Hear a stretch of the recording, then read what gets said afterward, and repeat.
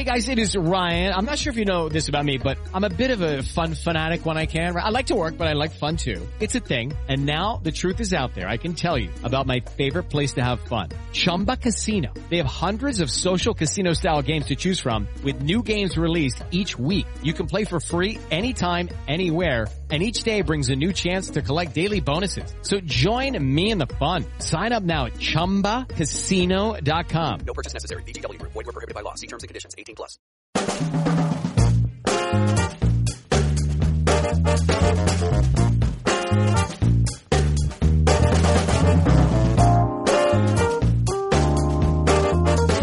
Hi, welcome to Remote Controlled, Variety's TV podcast. I'm Deborah Birnbaum. Every week, we'll bring you conversations with some of the best and brightest in television, working behind and in front of the camera. On today's episode, we're talking about Better Call Saul with series creators Vince Gilligan and Peter Gould. Thanks for listening.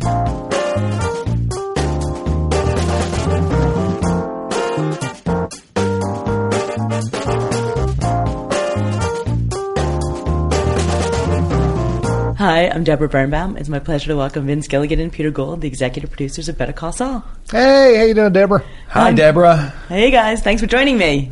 Thanks for having us. We appreciate it. We love coming to your Variety Tower. Yes. Thank you. Next to the Tesla dealership. I want to get a Tesla. We're going to buy matching Teslas on the way out. That's No, we're not, actually. But What color do you want? puce, There you go. the color of racing. I don't know. What is puce? Is it green? Well, Jimmy McGill does need a new car. Yes, that is true. Unfortunately, we couldn't get him a Tesla because the whole show takes place in, what are we up to, 2003? 2003, yes. But, he could be a forward thinker. Yeah, he could get the first one. He could be beta testing. I know in season 2 it looked like we'd gotten rid of the Esteem, and it was one of the happiest moments of the show so far when I realized that we could bring the Esteem back at the end of the season. We'd have to get a Tesla, but the rear passenger door would have to be rust red primer. You're going to see that soon. You're going to see Teslas that are held together. Eventually, you'll see a Tesla. They all look beautiful and pristine now, but 5-10 years from now, you'll see them with duct tape on them and broken taillights and just a mess like cars should be. I guess that's true. Yeah, It's only a matter of time. Yeah. Well, maybe that's what Gene is driving in whatever future version. could be. I don't know. Well, it looks depends like on how good it is in the snow. Yeah, no, that's true. His life is not looking. He doesn't look like his life is that good at the point that we're seeing him at. Not so much. That would stand out as his apartment building, I think, if he had a Tesla. Yeah, it might give him away a little much. Could but be. we have seen more of Gene than we expected to see. Are we going to see more of Gene in the future? I would you say that's safe to say? I love Gene. I'm fascinated by Gene. I love Bob as Gene. So I want to see more. And usually those things seem to work out. I mean, we have no plans, but I think there's a really good chance you're going to be seeing a lot more of Gene. The best way to put it would be it as just speaking as a fan of the show myself. It would be a shame not to see more of that storyline, that black and white storyline in Omaha. It'd be a shame not to know what happens next there. It's a different kind of challenge, wouldn't it? It would be a different kind of challenge because we don't have a marker about where it goes. I mean, everything we've done on Better Call Saul has always been it's a prequel, and so we're building up to things that we know from Breaking Bad, and this would be virgin snow. It really would be different. Yeah, we are always limbed in by events that will happen. We know necessarily must happen in the future, and having that virgin snow, so to speak, that would be fun. That would be neat. A good challenge. It was fun to just see that little glimpse of Saul Goodman come out in him. Yeah, right. When he has get a lawyer. That was fun at the beginning of this new season. Yeah, that was a fun one I was lucky enough to get to direct that one. That was a fun one to direct. I just hope he's okay, given that he passed out at the end of that little sequence. I think he's dead. I don't believe you for a second. I don't see him breathing. I think he's dead. That's a twist. Walter You've White's never lied to me yet. Walter Don't start lying to me now. Walter White's alive and Gene is dead. So we're just a big switcheroo. Yes. We've just blown your minds. Breaking news here on my podcast. They're going to zip him up in the body bag, and then his head's going to come off. You're going to realize he's a robot. I like it. That's why Chuck had such a problem with him. Yeah. He was a robot the whole time. The whole time. He's full of electricity. This is such an informative interview we're giving here. That's great. We've gone off the deep end. Nobody's listening to this point anymore. No, there you go. We've lost one. Let's bring it back. Let's talk about season 3 as compared to the first and second season. It feels like you guys have sort of settled into the storytelling. How much are you enjoying this version of Jimmy McGill as we're seeing him now? You know, I'll stop the joking. This show gets more and more interesting, and I'm as you wrote of in Variety. I'm a little less involved than in previous seasons, and ironically, the bitter irony for me is this is far and away the best season yet. I am loving season 3 and what Peter and the writers are doing so much this season, but to me it gets more fascinating with every passing season, but it gets more bittersweet, and not even talking about what I was just not it on a different reason, not for what I just mentioned, but for the different reason that the other reason that the more the longer the show's on the air, the more the story progresses, the closer to becoming Saul Goodman, Jimmy McGill, finds himself becoming closer and closer to becoming this character that I don't like nearly as much. I like Jimmy McGill. I didn't know how much. Would you agree? I didn't know how much I'd like this guy. Yeah, Jimmy has a heart, and he's sometimes Jimmy is. He's very open-hearted, and you're going to see more of that this season. There's this guy has he can be hurt, and he gets hurt over and over again, and there's something about him. I really root for Jimmy. Yeah, even though I know he's going to be Saul, and especially there's an upcoming episode where Jimmy's kind of bereft. That I find one of the just for my personal taste is one of the most touching scenes we've ever done. It's in a weird it's strangely simple, but it really gets to me, and I find that the show, the longer we're on, the deeper the characters get, for me anyway, and the deeper they get into me, and it makes like Vince says, it makes it very bittersweet to know that we're obligated to go in this kind of dark direction. It makes me think. I understand why. Something I've noticed before I really got into series television was that you'd see a show that ran for a long time, and you'd see, and I loved MASH. MASH is one of my all-time favorites. But you would see that all the characters would get softened. They'd become more likable and more lovable as the seasons went on. And I can understand that because you start to love the characters. You start to love the actors, frankly, who are playing the characters. And that leaks into the show. And maybe the great thing about the restrictions that we have, the upside of the fact that this is a prequel, is that it keeps us from being too soft on the characters. I remember that was one thing that we were so worried about, especially George Mastras and I were both, George more than anybody, was worried on Breaking Bad that we were getting too kind to Jesse. Huh. George, and we would always get his ass kicked every third episode. He did, but he had in retrospect, no. But there was a time towards the middle, because in the writers' room we loved the character so much, and he has an innocence to him, a weird way, a little bit like Jimmy in a certain weird. I don't know. I've never made that comparison mentally before, but there is a way in which. The way Aaron played Jesse, he could always be hurt. And the way Bob plays Jimmy, he can always be hurt. Saul Goodman is much harder to hurt. And we'll see. I don't know. This is just a tangled word salad. It makes a lot of sense. Yeah. I mean, how much of that surprised you in the writing as you went into this third season? Because it feels like you're definitely getting closer to that Saul Goodman world. As of the taping, we've now seen that first glimpse of Saul Goodman, though it's a very different Saul Goodman. We saw Saul Goodman as an ad man rather than Saul Goodman as a lawyer. I love that. I love the ending of that. Episode 6 just aired last night as we record this. I love that ending.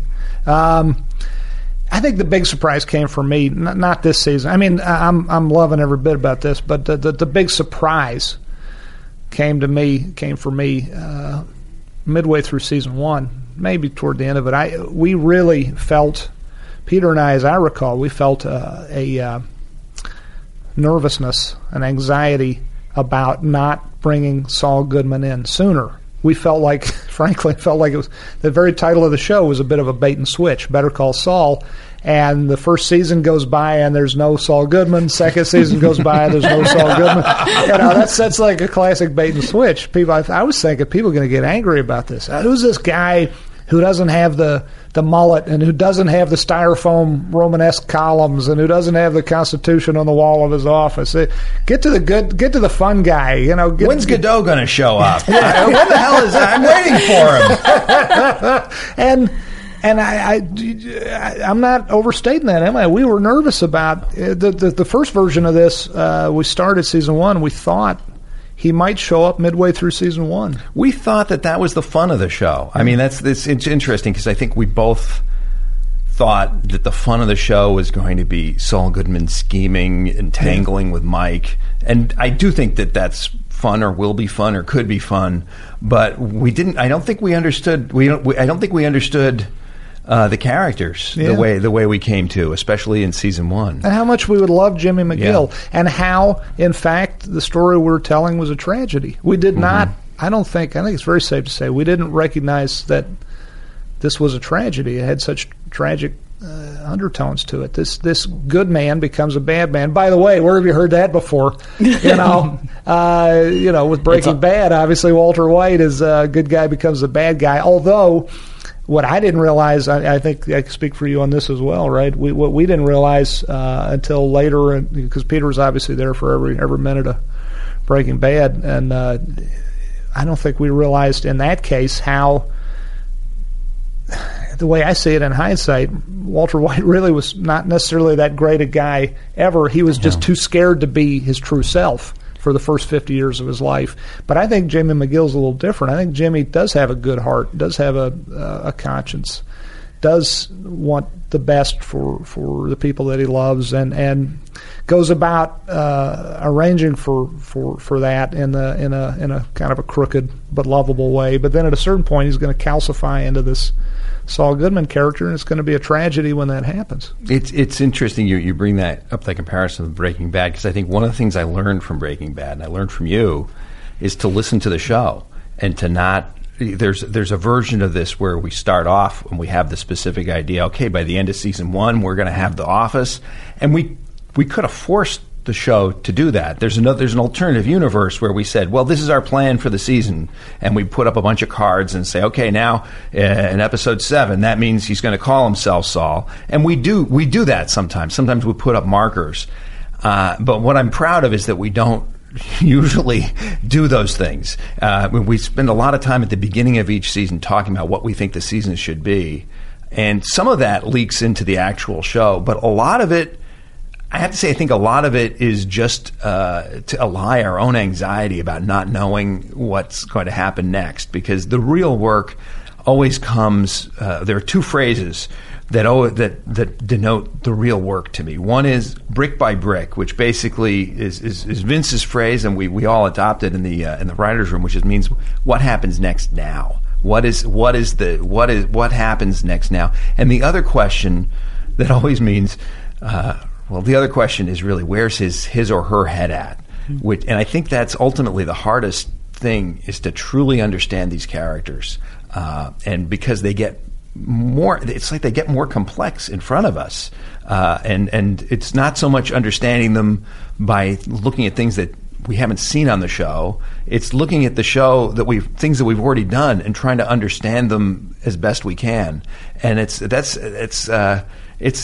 fascinating. It's fascinating work, but it's very frustrating, because you would think that, we've been doing this between the two shows 10 years, and I always think, okay, this time maybe it'll be. We thought this was Better Call Saul. Yeah. This will be easier. Saul. We know where it's going. Saul Goodman. Yeah. Saul, he's a lighthearted character. We'll have Bob. We can do some comedy if we run out of stuff to do. We'll have the Hawaii episode, exactly. Like in the Brady Bunch. I'm waiting for that Hawaii episode. He'll strap on the water skis, and we were just wrong. We were absolutely wrong. And it's interesting. I'm not saying. I don't think that I think there are two completely different shows, at least in my mind. But it doesn't get any easier. No, and I'm surprised too how unfunny the show. There's a better way to word that. That's pejorative. We'll let you try that one again. Yeah, let me try that again. How dramatic the show is. It's less funny on purpose. then we thought the way I would pitch it, the way we would pitch it, I think it was it's sort of like the flip of Breaking Bad. Breaking Bad is like 25% comedy, 75% dramatic. This will be 75% comedy, 25% dramatic. I don't want to get out the slide rule here, but I think we're way with Better Call Saul. We're closer to Breaking Bad ratios there. I think at this point. That's true. One of the things about this show, though, is that Jimmy is his own comic relief, which is a very strange. It's a strange and wonderful thing. Yeah, and I think a lot of that has to do with Bob's performance and what he brings to it, and and the circumstances that you put him in. What do you think that is ultimately going to turn him into Saul Goodman? Is it what happens to him, his relationship with Chuck, his relationship with Kim? What are the circumstances that you're going to throw him in that's going to set him down that path? Well, we know the answer to that, but we can't really talk about it. You know what? But I can ask. You know what, Deborah? It's interesting because until probably pretty far into season 3. My answer would be very different. It would have been, we don't know. We're searching. That we're scared because we don't really know what turns this guy into Saul Goodman. And in fact, I would have said at that point that Jimmy seems further from being Saul than ever. Having said that, now that we've finished season 3, I think it's going to be by the end of season 3, it'll be clear. Some of it will be much clearer. It's much clearer to us. And having said that, I'll go back to what Vince said before, that there's a lot of comedy in this show, but boy, there's a lot of drama and it is tragic. And there are moments this season, especially in the second half, that I find personally very disturbing and uncomfortable to watch. And there are also moments that are very, very funny, but it's all I can say is that we're not scared of making big moves, and hopefully they work. Yeah, I trust in you guys. Talk about bringing in more Breaking Bad elements this season. It's been a rogues gallery of everyone that's shown up, from Lydia to Huell. How much fun are you have, and of course Gus Fring. How much fun are you having introducing these characters and the way that you've integrated them? It's always fun. It was. I would say I'm proud of us that we had enough self-discipline to forestall some of these introductions for as long as we did. The very fact we waited until season 3 to see Gus Fring, that was. Part of you, the little kid in you that wants to open up all your Christmas presents the night before. That part of you wants to. Let's get him in there. Let's get everybody in there. Yeah, let's get Walter White in episode 2, and let's get Gus Fring in. And we, it took a bit of self-discipline, wouldn't you say? Absolutely. But now that we're rewarding ourselves for our self-discipline. Now 30 episodes in, starting at the beginning of season 3, like 21, 22 episodes in.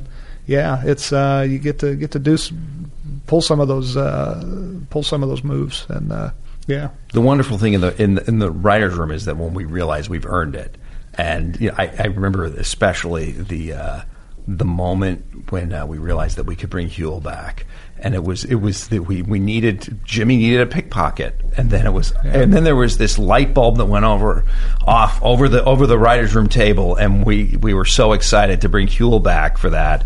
And it is thrilling, and it's also because we love these actors, and it's a little bit. Sometimes Albuquerque's a little bit like the world's greatest class reunion. Yeah. It's fun. You know what else is fun? It's fun to now that you say Albuquerque, it's fun to revisit sets and locations. Sure. I should say locations that stuff that houses and buildings and vacant lots and whatnot. It's fun to see some of these places. They almost feel like old friends too to us. They almost feel like characters in and of themselves. It's fun to go back to certain places. How do you strike that right balance, though, while serving the Breaking Bad fans and planting these Easter eggs while still being true to the story you want to tell with Better Call Saul? Me personally, I love the Breaking Bad fans, but I don't think we're here to service. I don't know. I mean, we haven't really talked about this. It's not this way. I don't think it's our job in this show to service them per se. I think if, as a cherry on top, if we can if we can make them happy, if we can delight them, wonderful. That's all to the good. But first and foremost, our job is to tell the story of Jimmy McGill and where the Breaking Bad world overlaps with Jimmy's world on the Venn diagram. That's great. That's the fun area to play around in. But it's first and foremost, in other words, I guess I love making the Breaking Bad folks happy.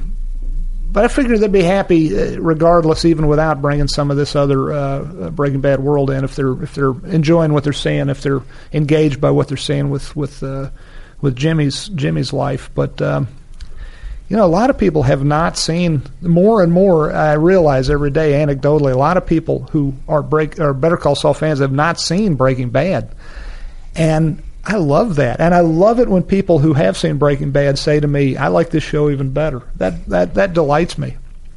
I didn't necessarily think it. I didn't know that I would ever hear that, and if I'd thought about it, I don't know that I would have thought, "Oh, that's going to make me happy." It does, though. It delights me. I love hearing that. But the show absolutely stands on its own.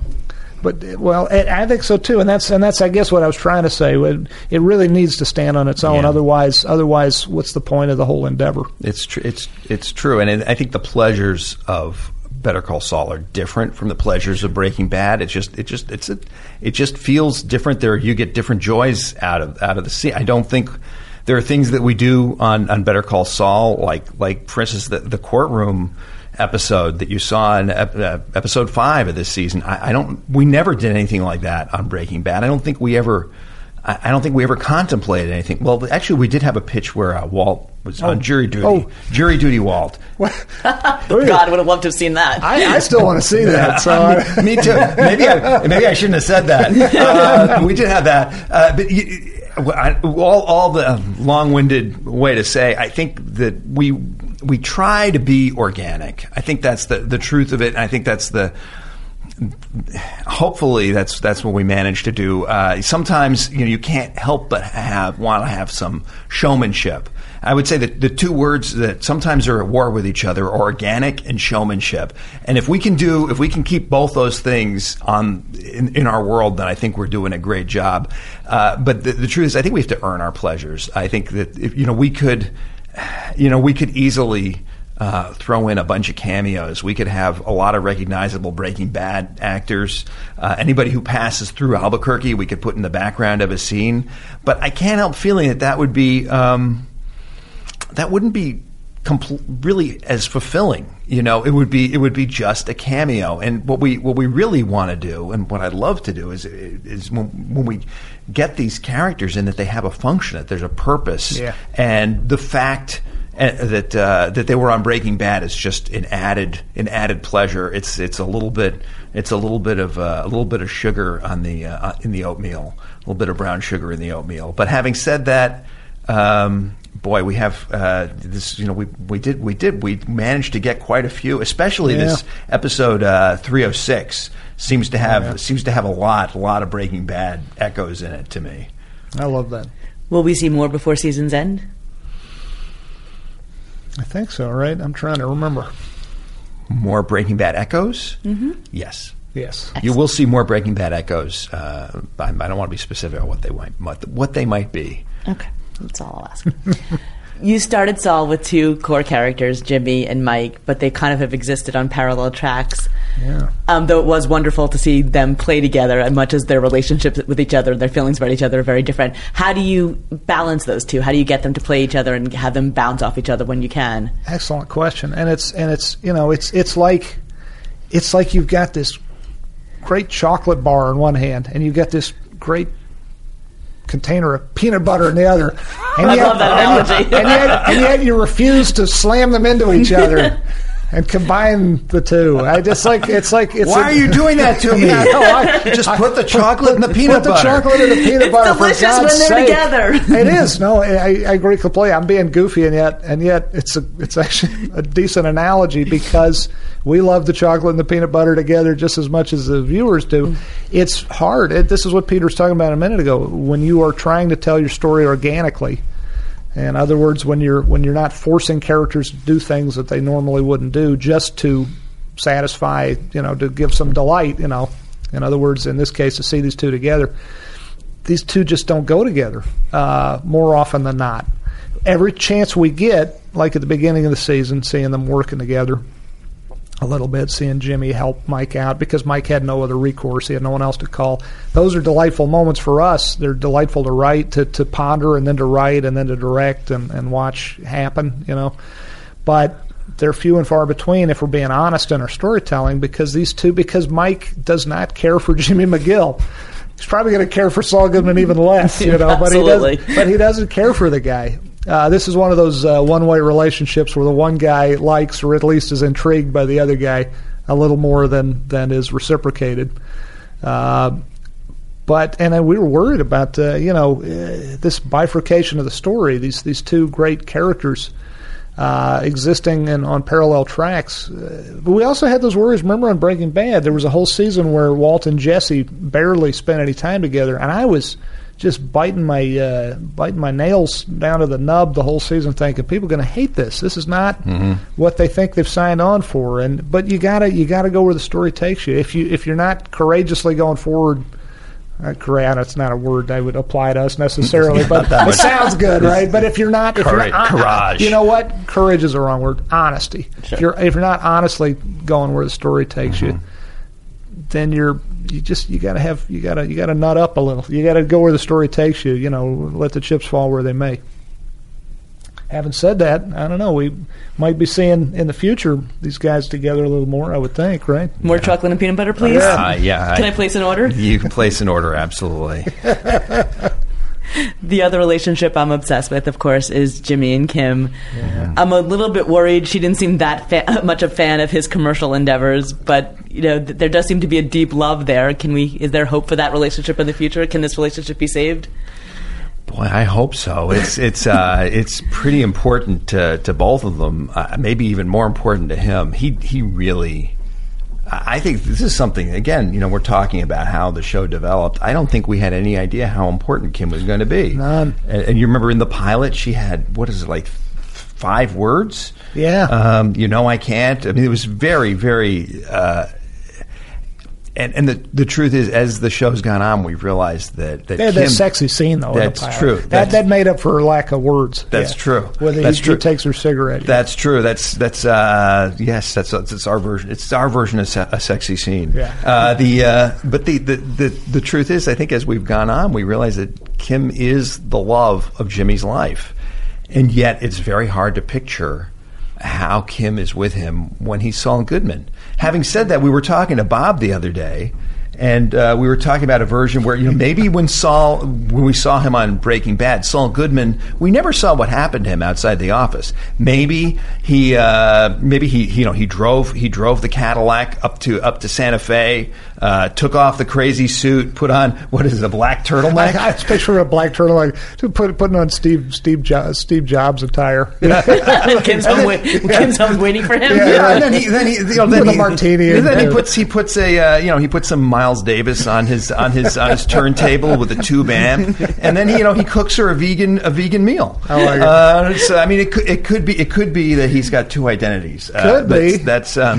It seems like it could be. We're gonna keep a little hope. I suspect the very fact you just pitched that means we're not headed that way. Shit! We can cut this out, right? Yes, absolutely. Well, that would be the big surprise is if we just go ahead and do exactly what we say. Right here. That can be the most surprising thing sometimes. Yes, because I have this belief that you guys just twist us and surprise us. And so this idea that, that there's a Kim in the future would be the big surprise.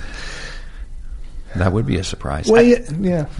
Oh no! I was just something. I was going to talk about something that something I learned from Breaking Bad is that sometimes. I was going to say something. You go for it. Well, sometimes you want to play with all your cards open to the audience, and then it's the example I always think of is.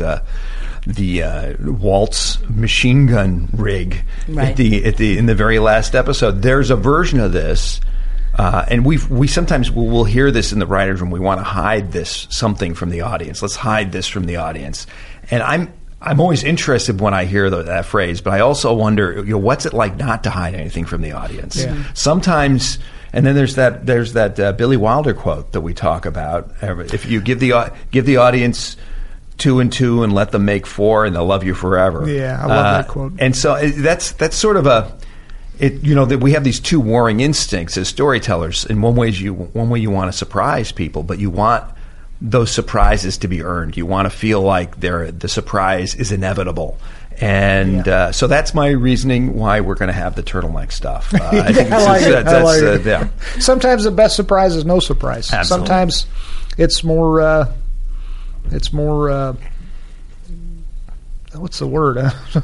Run out of words here suddenly. It's just more satisfying to see certain things coming. Well, in a way, you did that. I mean, I know you didn't want the reveal of Gus Fring getting out, but some clever fans figured it out from the titles. But once it was out there, our genius cipher, exactly. our Enigma code level cipher. Yeah. But I love the way you played it out in the directing of that episode, just sort of teasing it out. That the camera angles were just sort of fantastic. Oh, good. It was just sort of a fun reveal. It was so much fun. It was so much fun having Giancarlo Esposito back. He is such a wonderful actor. Obviously, everybody knows that. But he's such a wonderful guy as well, and he's so very different than his character. And yet, he like Bryan Cranston, they are not what I would call method actors in the sense that they don't have to go around slapping themselves in the head and staggering around in circles in the parking lot and running in place and all that stuff. And by the way, if great actors who do need to do that, so be it, whatever it takes. But those two guys, he and Brian both, would be talking about yoga or baseball or whatever, and right up to the AD saying, "All right, roll cameras," and then instantly, boom, they're into their character. I don't know how they do it. It's really an impressive level of craft and skill. It's amazing. I've been on the set with him, and it's amazing. He suddenly gets that cold thing behind his eyes, and you're immediately terrified of him. Yeah. I know. Just boom, he just turns it on and off like a light switch. Yeah, it's impressive. It's great. And speaking of great performances, we have to talk about Michael McKean and what he's brought to Chuck this season. Yeah, we'd be remiss not to talk about that. I tell you, if there's any justice, he's going to get richly rewarded for this season. What a wonderful actor. He is incredible. And you haven't even seen everything that he's going to do this season. Tell me about what's coming. She asks sweetly. How can I resist? There's a lot. I will say you're going to see a lot more Chuck and a lot more Michael McKean, and he goes to places that I would have never expected. And Michael is just remarkable. There were times on the set when I would feel almost a little scared for him, just as you were talking about being scared of Giancarlo as Gus Fring. Michael as Chuck has such a gravity and it's a brilliant performance. It just is. It's one for the ages, I think. And I like Vince.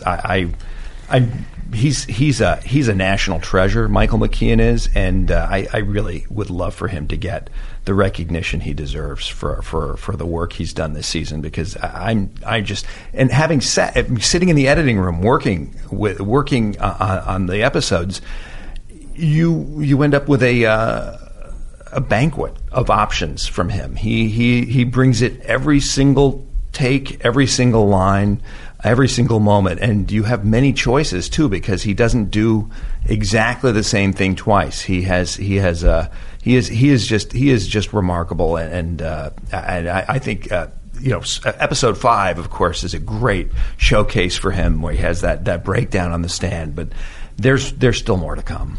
Yeah, it's so true. That's another example of an actor who just makes it look easy. Just seems to be able to turn it on like a light switch. And to be fair, I was just explaining that's how it looks to me when those guys do it. I think there's a lot more behind the scenes stuff that they're doing that I'm just not aware of. But I love, I think we all do. We love in any field of endeavor. We love the folks who make it look easy. We love the Tiger Woods who make it look like I could hit a golf ball like that. That's what these guys make it look like. That's what Ray Seahorn makes it look like too. Nothing is more difficult than making it look easy. And one of the things we have one of the hardest working, most devoted casts. I remember I happened to drop by Bob's house while they were working on episode 5. And of course, episode 5, the courtroom episode, has an enormous amount of dialogue. It's basically it's probably more dialogue than we've ever had in an episode. At least, certainly the most dialogue of any episode I can remember.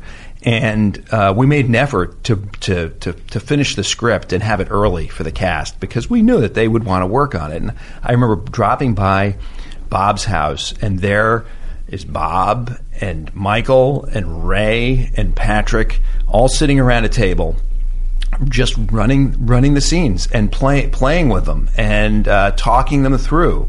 And it just warmed my heart. It made me feel so good to know, and also it made me feel so good. But it also, that's one of the things that I think forces us to work extra hard on these scripts, because we know that these actors who are very, very smart, every bit as smart as us, maybe more so, they're going to read every single word, and they're going to read it. They're going to read the punctuation and extrapolate everything they possibly can get from every syllable. And just watching watching that group, that incredibly talented Patrick, by the way, is also. He is incredible this season. And I was just going to say, great minds think alike. How great is Patrick Fabian this year? Yeah, Patrick Fabian is a marvelous actor. He does not. I don't think he gets the love maybe he deserves, but he really does. He deserves recognition too. But it's the now I feel like we have to go through the whole cast because they are all great. Michael Mando. Oh, you've only barely started seeing Michael Mando this season. Oh yeah, he's got some good stuff coming up. Oh yeah, Patrick's got some good stuff coming up. Of course, you can share details. We're just among friends here. Banks, Jonathan Banks and Bob. But it's almost like I don't even think to mention them just because they're so obviously wonderful. But Ray Seahorn's story, I think, takes a turn that I don't think folks are going to be expecting. So we could keep going. Blanket caveat: the cast is fantastic. Yes, there we go. Your acceptance speech is covered. There we go. I will stand as witness. And back to back to your early question about are we going to see more Breaking Bad? I mean, or rather, the question about are we trying to service the Breaking Bad fans? As I said, we're not. That's not our first thought, but they will get serviced nonetheless more and more as the season progresses, I would say. To that point, it does seem like you're having fun sort of tweaking the fans with sort of this acknowledgement that, someone may have a stroke in the future, and we're going to acknowledge that, and with little teases of maybe there's a pill that gets picked up, maybe. How much fun are you having fun with that idea? It's knowing what we know about what's to come in the future. It is fun. It's fun for us. I think it's fun for the audience. And we picture ourselves. We always describe ourselves as the first fans of these characters, and so we approach it as fans, and we approach it as we have a responsibility to do it right, do it justice, and that's that may or may not be an example of what Peter was saying, where you don't hide. You don't unnecessarily hide things from the audience. You let them you let them add two and two together, And if some people see I don't think people are going to see exactly what's coming with any of these plot lines, by the way. But if they are well in the ballpark with some of these, with the realizations they're having about what may or may not be in store, more power to them. That's. Sheer surprise is not the only goal. Satisfying conclusions to certain storylines is a more fundamental goal. I would think. Yeah. Talk about. I have so many questions, and I don't want to end this podcast on a reasonable time frame. But talk about Chuck and Jimmy's relationship. It's such a deep sibling rivalry relationship, which you kind of got into in the courtroom scene. Is it more than just sibling rivalry? Is it just about Chuck's sort of obsession with the law? What are sort of the motivations behind what's going on between these two brothers? It's all the above. How would you? There's so many. God, we could do a whole podcast just about these two. I know. God, yeah. They need some serious therapy. Yeah. They do. I mean, I don't know if therapy would do the trick for those two. It's there is, when we say the show is tragic, to me, that might be the biggest tragedy of these two brothers, who, and I know people hate Chuck, and I know people do hate Chuck, but I think. Do you hate Chuck? No, I don't. I don't either. Don't hate Chuck at all. And in fact, I mean, part of our job is. Writers and creators is not to hate the characters. Is we have to understand them well enough to think about what they're going to do next. So we have to be able to put ourselves into their heads. That the audience doesn't necessarily have that responsibility. But I have a feeling as this season progresses, maybe folks will see another side to Chuck. But it's a terrible tragedy because Chuck isn't necessarily wrong. He truly believes that Jimmy McGill should not be a lawyer. And any of us, who have an idea of where this story is going, we might agree with him when we look at the big picture. Oh yeah, and there's sibling rivalry there. But it kind of goes one way. It does. It's sad that it only really goes the one way. The rivalry. Jimmy seems to adore Chuck. He does. He used to anyway. That adoration is being sorely tested these days. But he admires Chuck, and just like I think Chuck. We always say that Chuck made their mother proud, and Jimmy made their mother laugh. And I think that's got a kernel of truth to it. But also, if you have an older brother who is such an incredible high achiever, you really can't compete with him on his own ground. So I think Jimmy. Maybe that's part of the reason Jimmy became Slippin' Jimmy to begin with. Is just that he knew that he was never going to even come close to equaling Chuck's achievements. But on the other hand, Chuck just could see that Jimmy lit up the family when he walked in. It's the even his ex-wife. It's the story of the prodigal, and it's always it's unfair to the other brother, as far as I can remember. The prodigal. It is. It's very much like the prodigal son story in the Bible. It is. I mean, he's just. And what I like that thought you just said. The continuation of that thought being, the older brother makes mom proud. The younger brother makes mom laugh, and laughter seems to be the better of the two. It just it's just very, very sad. It's just a very sad relationship. It is, and it seems to be in the middle of season 3. It seems to have hit a wall. And Jimmy, the question, and even in episode 6, which you've seen already, these two brothers have a very different reaction to what happens in episode 5. What happens when Jimmy really pulls out all the stops to destroy his brother in order to stay a lawyer. Jimmy goes in one direction and Chuck goes in another, and I don't know. I think it is heartbreaking, to be honest with you. Vince, I know you directed the first 2. Peter, you directed the finale. Talk about how you approached directing this show. I mean, it feels like you've brought a fresh approach to filmmaking. When other shows go one way, you guys go another way. I've been on set watching what the directors do. If there's an angle that you think is impossible, you guys will figure it out. I literally watched someone shoot through underneath a glass table. It's amazing. How much, what's the challenge that you guys set for yourselves? It's the challenge is, it's funny. I love those fun shots. I love them. Obviously, I do because I try to get them in there. And maybe I break a rule I'm about to mention here. But I think one of the challenges for me is to not let the fancy schmancy stuff get in the way of the storytelling. In other words, do those kind of shots, sure, but when they help to further the story, when they feel organic. There's that word again. And people could argue watching, wow, that one pulled me out of the movie because it's so out of the box or so different or so just plain weird. That one kind of knocked me out of the story. But it's never an intention to do anything but enrich the story. And as far as just the basic rhythms of the show and the basic feel of it, how wide a shot is, how much of a geography are we seeing versus not. So much of those decisions, aside from trying to approach the storytelling organically and tell the story effectively, the story at hand effectively, a lot of what I think of when I'm directing is how would everybody else do that? And there is no one way everybody else would do it. But what's the top of the bell curve in terms of what most directors would go to at this point? Most editors in the editing room would go to, because a lot of it's really about not even about the shot making, but about what you hold on and how long you hold on it in the editing room.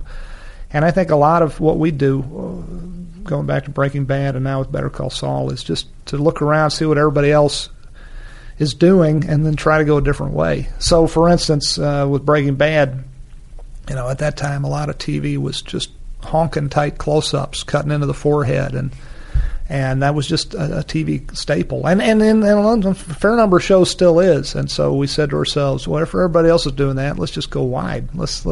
And then we started thinking more and more about our favorite directors like John Ford and Akira Kurosawa and folks who would let something go really wide and let a shot last, let it go for a while, and almost a sort of tableau and tell the whole story with a minimum number of cuts versus a crazy boom boom boom cutting pattern. What would you add to that as far as directing? What are you thinking of? Directing. This was an interesting season. The season finale was very interesting for me because I didn't write it. It was Jenny Hutchison wrote it, and she did a hell of a job. And it was it was the first thing. I think it might be the first thing I ever directed, really, that I hadn't written, and so that created a different feel for it.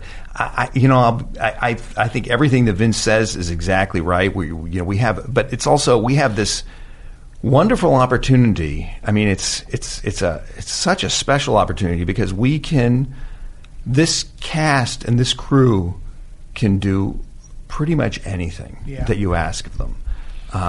We can any shot that I could devise or Vince could devise. If we decided we want to do a whole act in a oneer, as you guys did on X-Files, this group is absolutely capable of it. So, in one sense, the directing I did before Breaking Bad, it was always how do I fit my ideas into this little tiny box of what is possible in 12 days on $100,000 or whatever it was.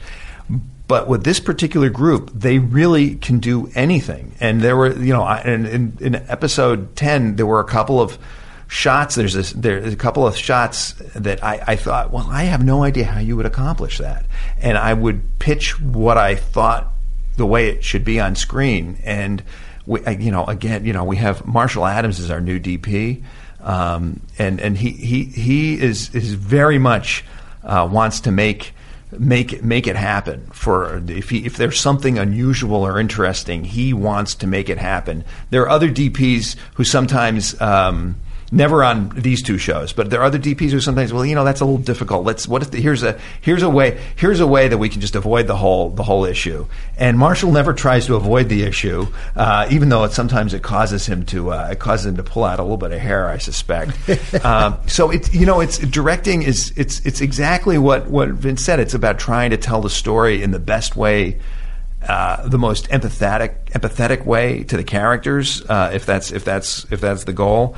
And this episode 10 was a very tricky one for me because it has a lot of very strong emotions. There's folks on our shows, especially on Better Call Saul, don't tend to say what they really think or express themselves directly.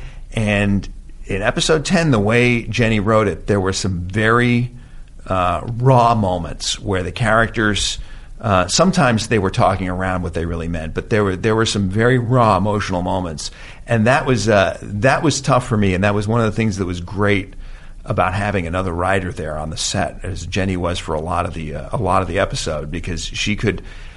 My fear, my horror is of melodrama and sometimes I'll say special pleading for the characters, where you're just kind of slanting everything to try to make you like the character. I like to feel when I'm watching something that I'm getting to make my own judgments about the characters, rather than having them forced upon me by the music and the visual storytelling.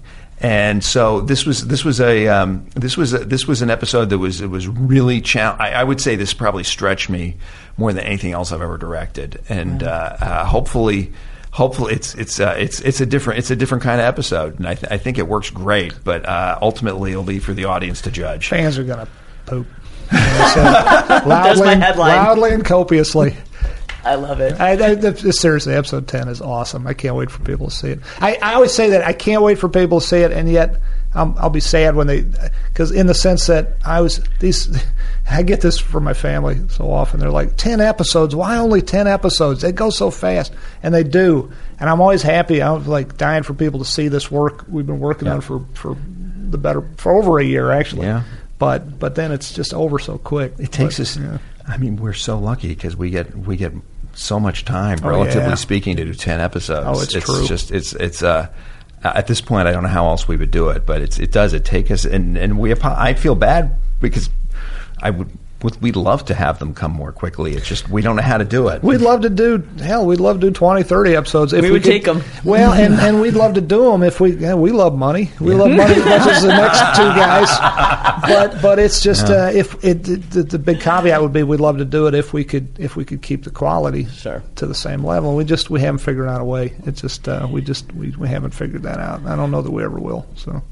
One last question, then I'll let you go. Does the finale set up, I know you haven't officially been picked up, but does the finale set up a fourth season? Let's put it this way: the story's definitely not finished, and I would be personally very frustrated if episode 310 was the last one that we ever did. That'd be a bummer. That'd be a real bummer. Yeah. But having said that, I have every hope that we will be back.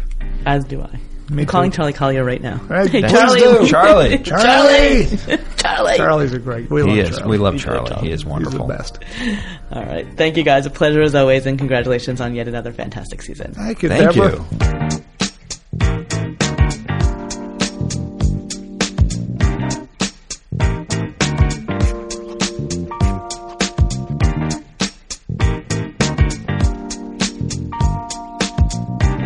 Thanks for listening to today's show. We'll be back next time with another great episode. We'll be talking about Game of Thrones with Jaime Lannister himself, Nikolai Coster-Waldau. See you next time.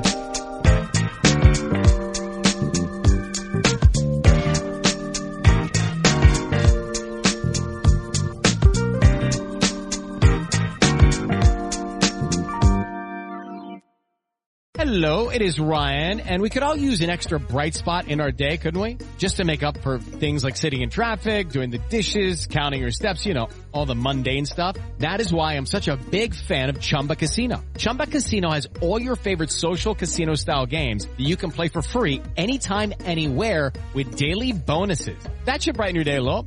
Actually, a lot. So sign up now at ChumbaCasino.com. That's ChumbaCasino.com. No purchase necessary. VGW Group. Void where prohibited by law. See terms and conditions. 18+.